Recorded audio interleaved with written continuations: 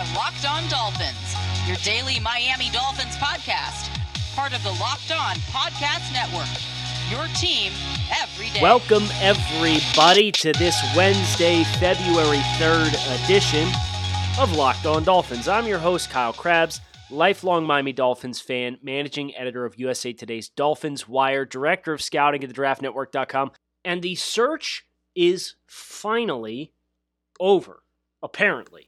The Dolphins have reportedly settled on offensive coordinator, filling the void left by Chan Gailey's resignment 4 weeks ago, and it is not one but two coaches that are apparently, reportedly, according to ESPN, Cameron Wolfe and Adam Schefter, stepping into the void. Those two coaches being the same two coaches who effectively used the Senior Bowl as a tryout last week and an on-job performance appraisal for Brian Flores. George Godsey, the tight ends coach, who served as the quarterbacks coach through the back half of 2020, and also Eric Studesville, the running backs coach and run game coordinator.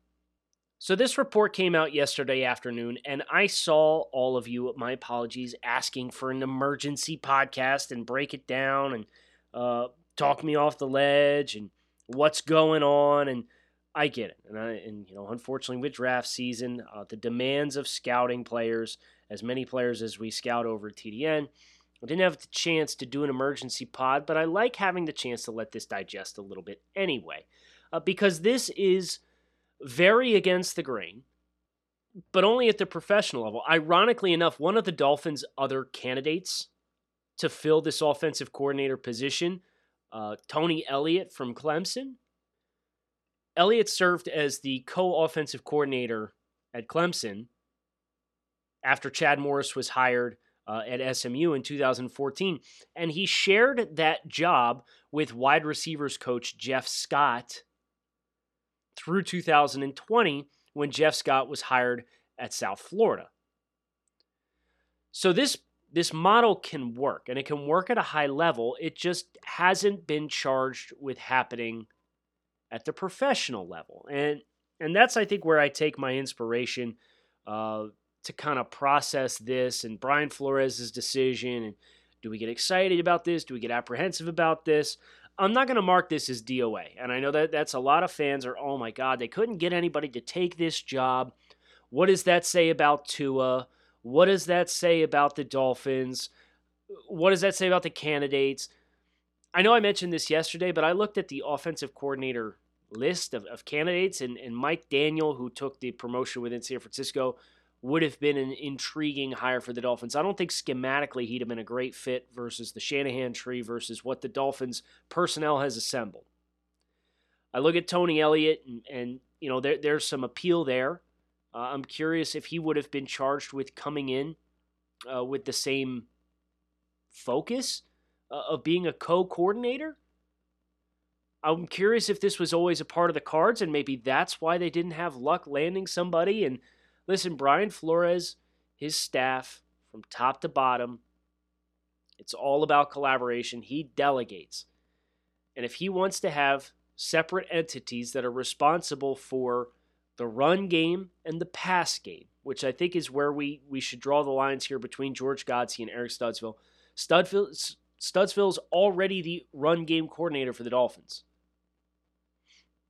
Leave him in that role. Let them be co-offensive coordinators and let George Godsey run the play concepts from a game planning and scheme perspective. And yes, there's going to have to be collaboration for play action passing, and they're going to have to decide who calls the plays specifically. But in the grand scheme of things, these two guys are working together on the game plan from start to finish throughout the course of the week. They've already identified what their money plays are going to be for that critical 3rd and 6, for that 1st and goal from the 3. And I think as Dolphins fans, we have to not look at this template from NFL teams don't do this to college teams at times do this. So how do you talk with Tony Elliott and Dabo Swinney and talk about the dynamics of how that worked at Clemson? And a lot of the best coaches, they find ways to bring concepts from outside the norms into their own building. A good example of this that I think of, the Baltimore Ravens and how they chose to build around Lamar Jackson. And say what you will about their postseason success and Lamar Jackson's ability as a passer, but they went above and beyond to crowdsource to college programs across the country after Lamar's rookie season so that they could bring in all of these concepts, option concepts, spread concepts, RPO concepts, and put them into the playbook so that they could have an optimal scheme built and system built for Lamar Jackson to cater to his strengths. So if you have George Godsey and Eric Studesville who are co-collaborating on the game plan, and I don't really personally care about the semantics of, oh, well, it's 3rd and 3 and Studesville wants to run and Godsey wants to pass. They're going to have it figured out. It's not going to be a free-for-all. It doesn't work like that. But at least from a scheme perspective, a game day perspective, you allow different eyes to fall on different parts of the box and the secondary. What are they doing in coverage? And you get two sets of eyes to look at critically separate pieces of your offense and how it operates. And for a coach that has very clearly proven he likes to delegate, he likes to let his coaches coach, he likes to let his coaches take care of their business, letting somebody worry about the running game specifically and not have to worry about the entire big picture, I don't think is necessarily a bad thing. These coaches are on Brian Flores' staff because they don't have egos.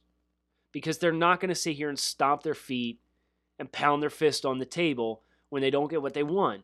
Because if they were like that, they wouldn't be on Brian Flores' staff. Am I guaranteeing you that this is going to work? No, I'm not.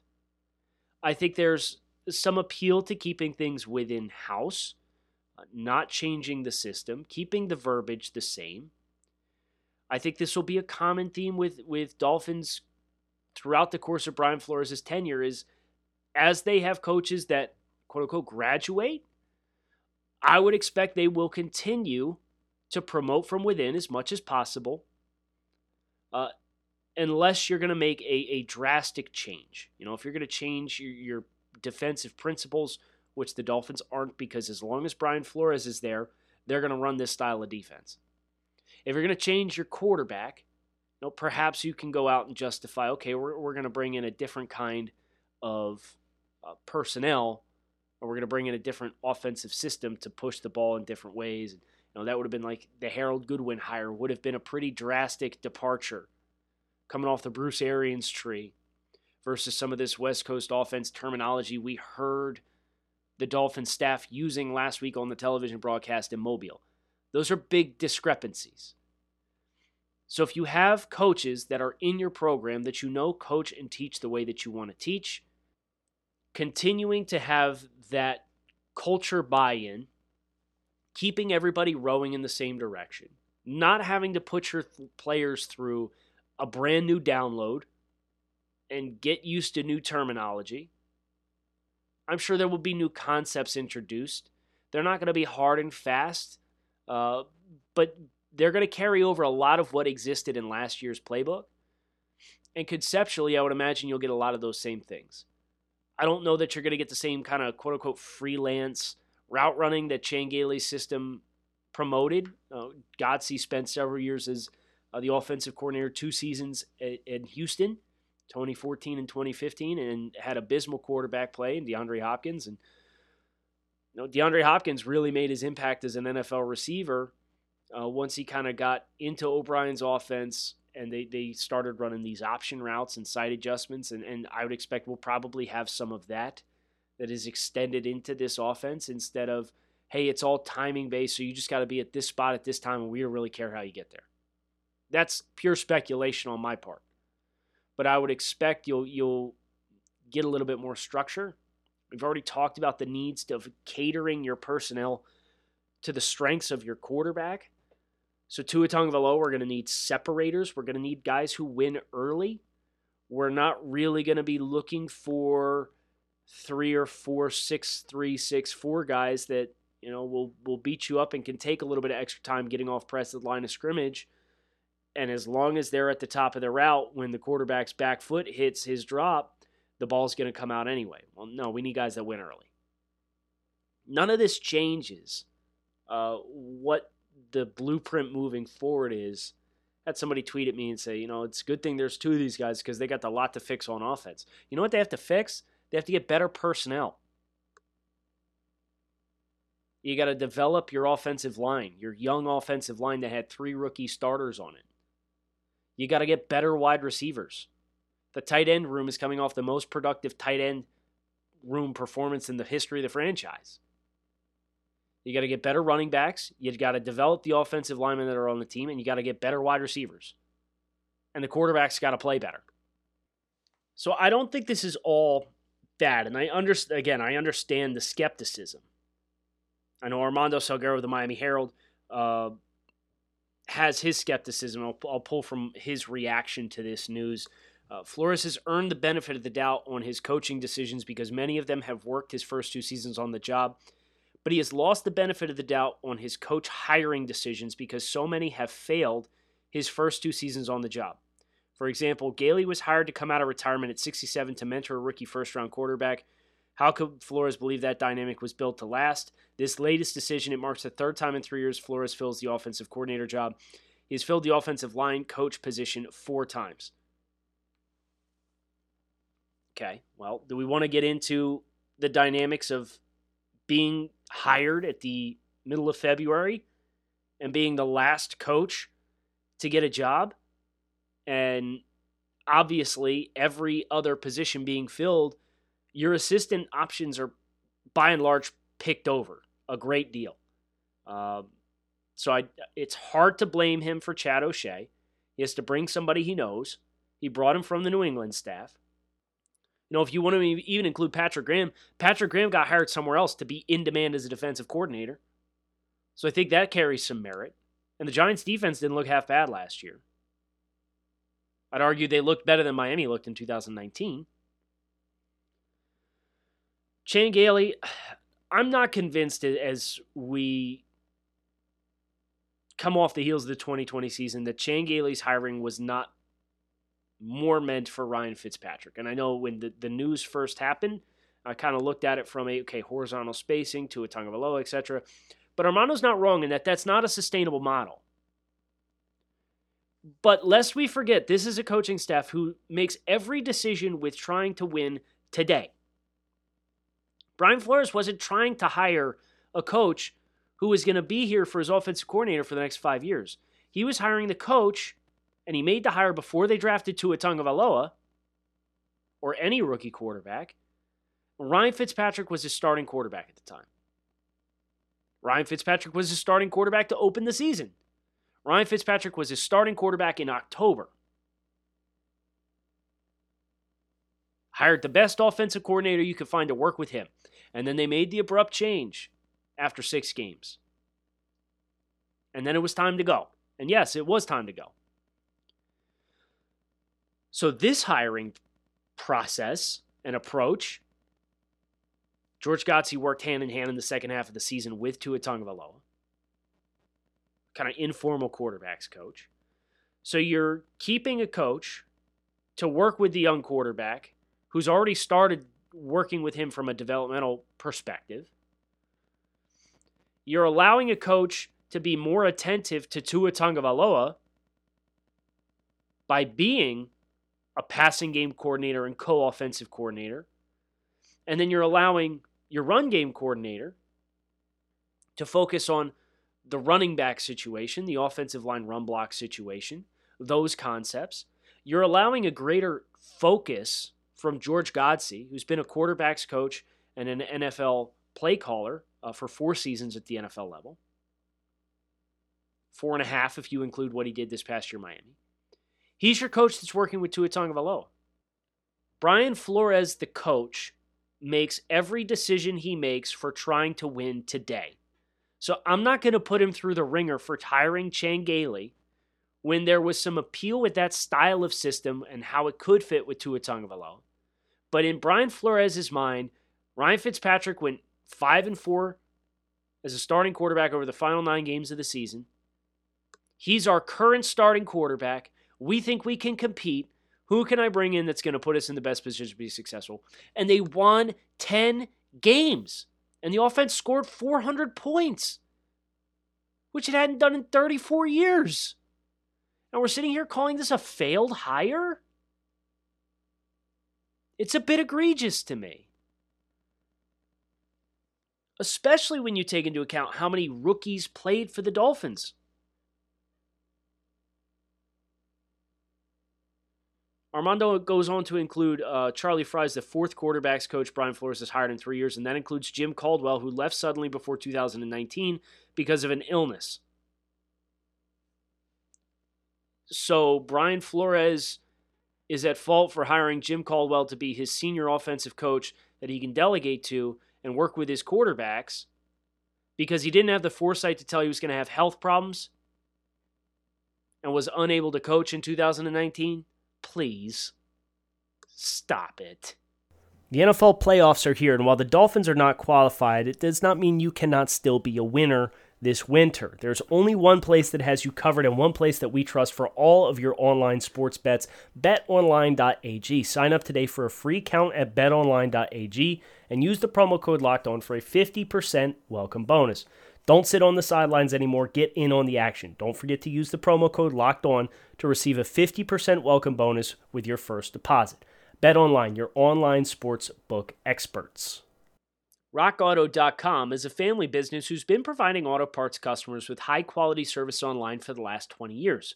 So whether you're looking for your classic or daily driver and you're looking for new engine control modules, brake parts, taillights, motor oil, even new carpet, RockAuto.com has everything you need in one easy-to-navigate catalog, and in just a few clicks, you can get everything delivered directly to your front door. And best of all, prices are the same at RockAuto.com for both professionals and do-it-yourselfers, so why would you shop anywhere else and spend up to twice as much for the same parts? So visit RockAuto.com for all your auto parts needs and write Locked On in their How Did You Hear About Us box so they know we sent you. Amazing selection, reliably low prices, and all of the parts your car will ever need at rockauto.com. Wanted to close the show today talking about one of the nice things about the Super Bowl week, even if your team doesn't play, is with Radio Row, and that's all virtual this year, and all the player availability, not just for the teams that are playing, but like you get this big media tour from players from all around the league. And, of course, Tua Tagovailoa underwent kind of his media tour on Monday. Did Dan Patrick and XM, which we talked about on yesterday's show. There's a player who's playing on Sunday, Le'Veon Bell, running back, Kansas City Chiefs, who spoke yesterday and had some thoughts that I had some thoughts on. You know, he was asked about his decision to sign with Kansas City and what that looked like, and obviously Miami was kind of the runner-up there, and he talked about the dynamics of making the decision with signing with Kansas City versus signing with Miami. And I'm going to read with you what he said, and then I'm going to tell you what I think. Dolphins were definitely in the mix, so I was torn between how much of a workload did I actually want versus winning. At the time, after my time with the Jets, I was so focused on winning, I really didn't care about how my production would look. It got so frustrating losing. Nothing wrong there. That sounds selfless. But then he continues, I had already missed 3 games early in the season. I was going to miss half the games this year. I want to go somewhere where I can still have my body and still help the team win. That's what separated the Dolphins and the Chiefs. Listen to this. I felt like if I went to the Dolphins, I would have done a little more.